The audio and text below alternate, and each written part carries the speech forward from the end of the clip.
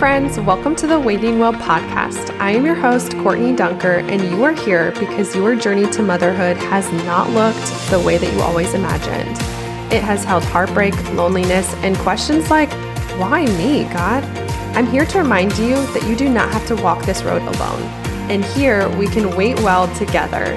Each week, I will share faith-based encouragement from my own infertility journey, provide information from guest experts on navigating infertility and conceiving, powerful testimonies, and top tips on stewarding your health and emotional well-being through this demanding journey. So if you are ready to take back control of your life, find peace with God, joy in the in-between spaces, and thrive in your waiting season, then meet me at the well, girl. Grab that warm chocolate chip cookie, a little bit of unicorn juice or iced coffee. We've got some intentional growth to do. Let's get it.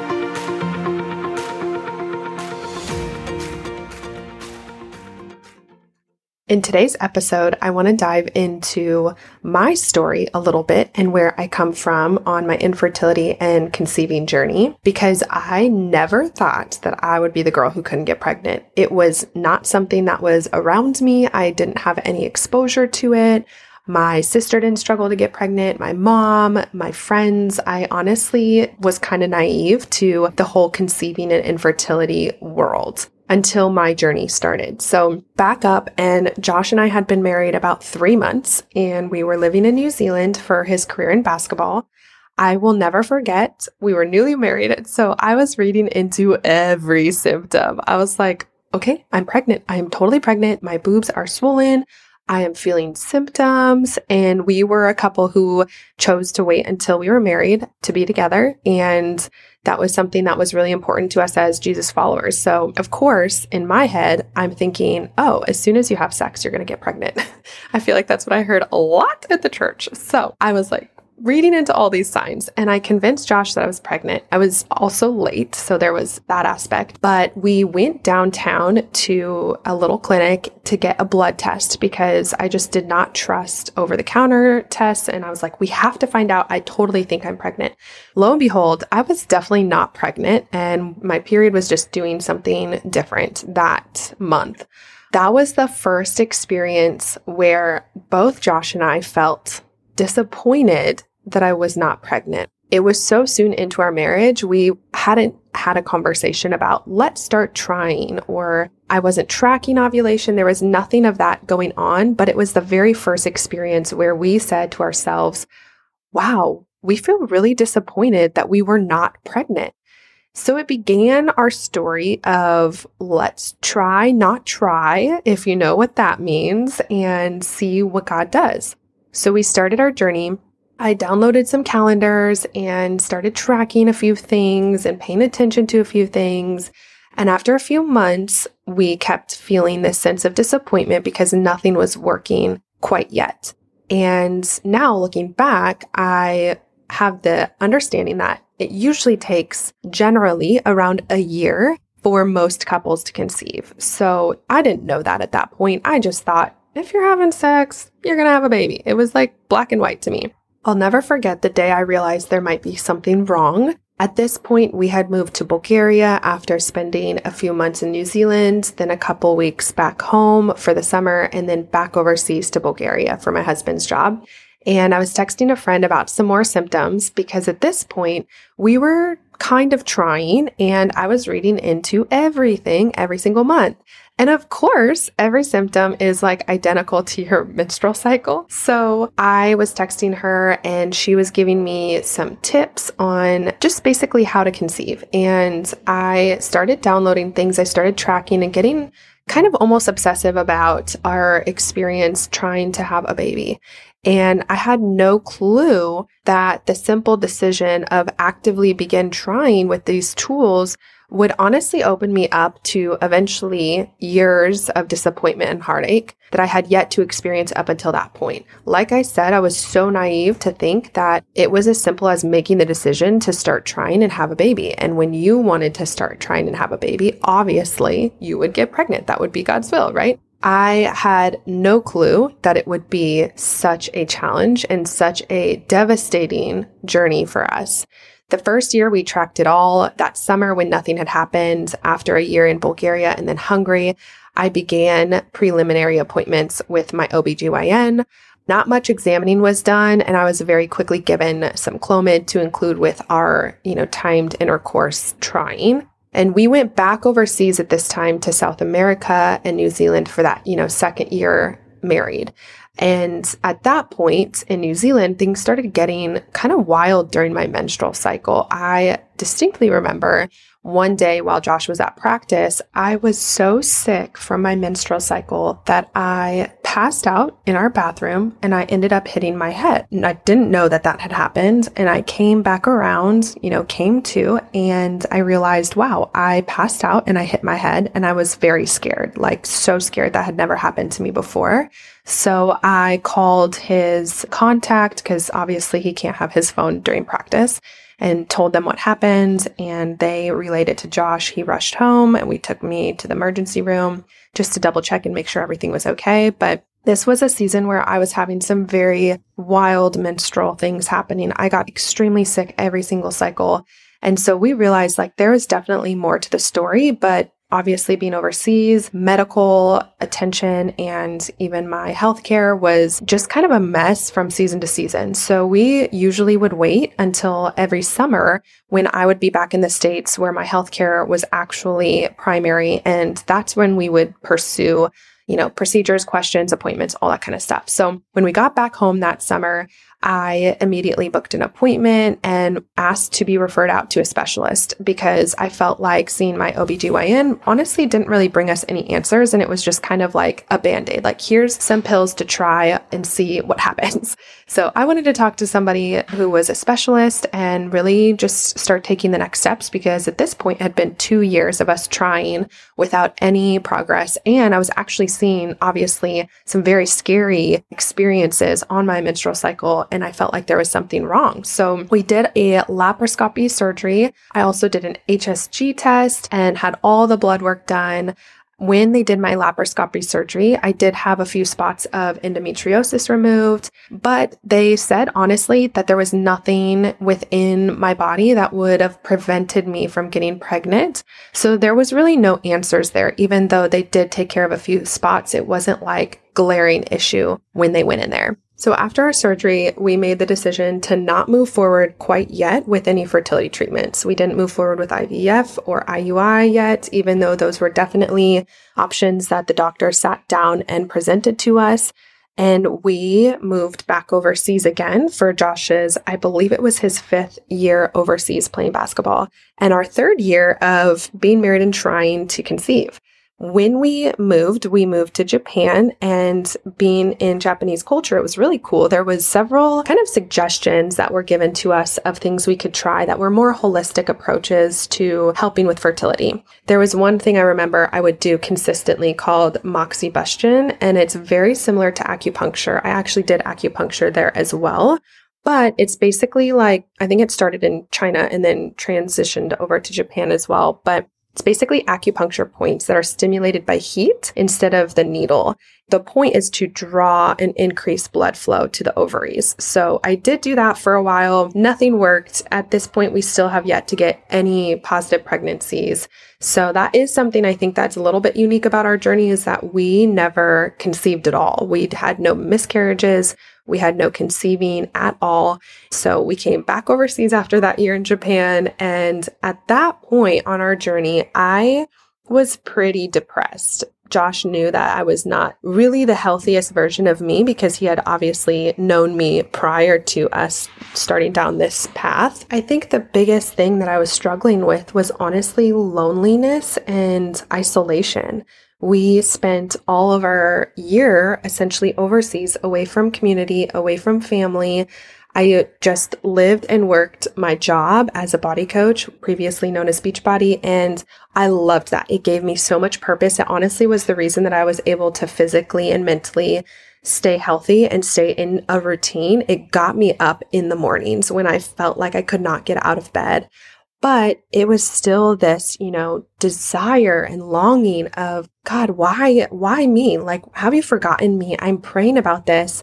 And a huge area of struggle for me, and we'll get into this in another episode, but I really battled with this idea that I was someone who always did the right thing in my faith. I grew up in the church, and I had this, wrong theology that if I lived God's way, then surely He will bless my plans and my desires and my idea of what my life should look like. That was ultimately what I didn't realize I was believing, which was causing me to just really stumble over this journey and just emotionally feel completely defeated, completely depressed, and kind of hopeless, essentially. So the Lord really did a number on me while we were in Japan. I think Japan was my healing season, because when we came home that summer, we did move forward with IUIs, interim uterine insemination. I don't know, whatever. They put you on some medications and they insert the sperm right where the egg would drop and pray and hope that you get pregnant. And so we did that 2 rounds that summer. And I walked into the second appointment with my mom and I was like, this is it. I dressed for success. I even posted on social media, this is happening. I believe that this is our time. And to no avail, I ended up not being pregnant. Josh had already gone back overseas because the season in Japan for the second year there was starting. So I was still back at home and I was just wrecked, devastated. And of course, Josh felt horrible because he couldn't physically be there to support me and love on me in this, bad news. But my parents, we lived in California and we would stay with them every summer. And they were attending a Greg Laurie harvest, if you guys have heard of that conference. So I decided to tag along with them last minute, literally that day before I had gotten the news that we were not pregnant and started my period, and I was just miserable. And I remember sitting up in the nosebleeds of that conference, just sobbing, and gonna make me cry right now because it was just such an emotional experience. But I was sitting there and my dad was just holding me. And he was just crying, and my mom was on the other side holding my hand, and she was just crying. And I honestly felt like I was just in the presence of God, just asking Him, why? Why do we have to go through this? Why is it still no? And all the questions that come up when you're going through infertility. Did I do something wrong? Do you not love me? Am I not as blessed as someone else who you are choosing to give this gift to? I just really struggled to basically reconcile the God that I was reading about, that I knew about since, a baby girl, this God in the Bible with the God that I was experiencing, or I felt I was experiencing in my circumstances. And I was even more triggered because I had been in Target that day. I didn't buy a box of tampons, kind of as an act of faith. I'm going to get pregnant, so I'm not going to buy a box of tampons because I'm not going to need those. And lo and behold, I needed them. And so I had to go to Target last minute to get tampons. And of course, everything you need for feminine care is in the same aisle as everything you need for maternity and pregnancy care, right? So I'm in that aisle and this couple comes down and they're obviously expecting and they're just happy as can be, just loving and stoked on life. And I just remember crying right there, just breaking down and thinking, will that ever be me? I don't know. I don't have the faith that it will be. And that year, after experiencing that heartache going through IUI, we went back overseas. It was our last year in Japan, and I healed so much because I stopped spending my time focusing on trying to conceive, and I started choosing to trust the Lord and saying, okay, God, I am receptive to what you have for me. I'm going to surrender my plans and my focus and my goals in my life. And I'm going to truly let go. I remember the song that came on at the Harvest Crusade when I was sitting there with my parents just crying and they had their arms around me. The song was called Even If by Mercy Me. And it was technically written for a son, but it was just this dad's heartfelt words and prayer of, Lord, even if you don't answer my prayers, even if you are still good and you are still God and I still love you. And I remember that became my mantra that next year of just saying, Lord, even if I never become a mom, I still choose you. Even if you never answer these prayers and I live with this heartache for the rest of my life, I still choose you. And I think every woman who is a believer that is on this journey has to get to that breaking point to truly feel free from the shackles that the enemy tries to put on us when we are walking through our conceiving journey, because that is the pathway to finding peace with God. So I want to share with you guys 4 tips and ways that I found true peace with God when I was going through that, because I got to that point well before any miracle happened. And I think that is ultimately the miracle, is that the Lord freed me and unchained me, that the enemy had put on these lies of discouragement, these lies of identity, these lies of worth that I had believed simply because of my lack of conception. And he broke those. He broke those chains and gave me peace with God. And so I want to just share those 4 tips for you guys so that if you are currently in that waiting season, that you can find the same peace and you can start pursuing things that are going to bring you that peace. I think it is a pursuit. You have to choose to fight for that peace.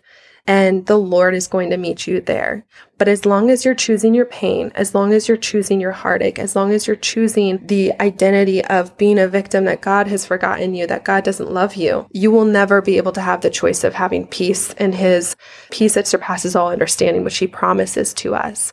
So that being said, the first thing that I did is I surrendered my plans, like I just mentioned, and chose to say the words, even if you are still good. And I truly started believing that his goodness was fully wrapped up in the gift of his son, Jesus Christ, for my life. And I put a period at the end of that sentence the way the Bible does. And I didn't put a comma like I had been living in the last few years saying, well, only if you also give me a baby, only if you give me a husband. I had commas there. So I took the comma away and I put a period. The second thing is I began worshiping God more. During our time in Japan, Josh and I started having worship nights. We would just look up YouTube playlists of worship and we would just turn the lights off and just stand there or kneel and just worship our God. Because honestly, there were times where it was the only thing that felt healing and freeing and the only place in his presence where we felt the fullness of joy. Obviously, still very emotional. The third thing is I stopped avoiding my quiet time with God because I was angry and I showed up even in my anger. And I was honest. I was so brutally honest with him. It's a relationship, right? So I think it's important that we feel the freedom to have our emotions. And so I stopped avoiding that. There was a time where I just couldn't open my Bible. I just couldn't bring myself to do it because I just felt so mad. He has the power. I think that's hard to reconcile when God has the ability and the power to change your circumstances and does not. That is devastating. But you can still have peace. You can still love him. You can still find his goodness in that. And the fourth thing I did, I simply focused on having fun being married to Josh and the prayer that he had already answered in my life, which was evidence in Josh being my husband. I had prayed for a husband. You guys, if you follow me for a while, you probably know a little bit about our story. Maybe that's for another episode, but we just focused on having fun. Again, going on dates, enjoying our freedom, because there, now being a mom, there is some beautiful freedom of just kind of being able to up and go and live your schedule according to what you guys want. And we started having fun. We went on dates all the time. We traveled, and it was life-giving to just focus on that. So those are your 4 tips to really find peace with God. I think it starts there. It starts with making the decision that you do want peace, because we can wear our pain like a badge of honor. If I carry this pain, it almost feels better than if I were to go through the process of releasing it.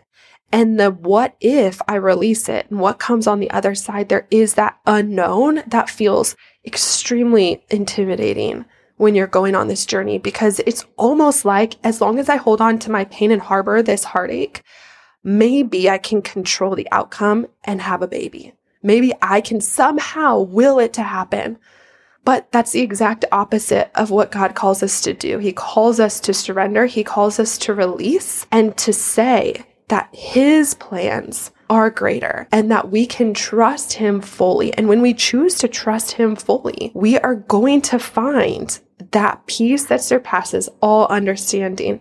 Whether or not He answers your prayers to become a mom, whether or not He answers your prayers to become a wife, whatever it is that you are waiting for, He wants you to fully surrender and say, even if you are still good, I want what you have for me, and I'm okay and willing to trust you in full faith that you have the very best plans for me. And that is what's walking with Jesus. It's saying, your will be done, not mine. That is following Jesus. That's exactly what Jesus prayed to God, the Father, right before He went to the cross. Like, Lord, your will, not mine. And if we are not willing to make that our anthem song, are we truly following God? We have to ask ourselves that question.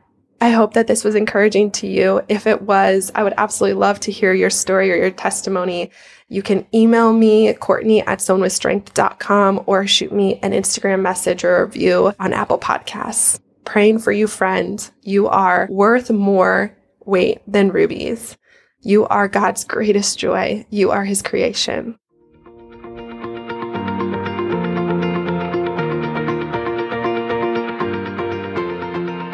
I am so glad that you chose to meet me at the well today. If this episode inspired you, changed you, or blessed you in some way, I would love for you to do one of two things. First, head to Apple Podcasts at that link below and leave a review. And second, screenshot this episode and share it in your stories, tagging me @SownWithStrength, or text it on over to a friend that this episode might bless. These are the number one ways to thank me. I am truly so grateful to be building out this community, and I cannot wait to see you on the next episode. Until then, go get a workout done for me, and I will see you right back here in the Waiting Well podcast.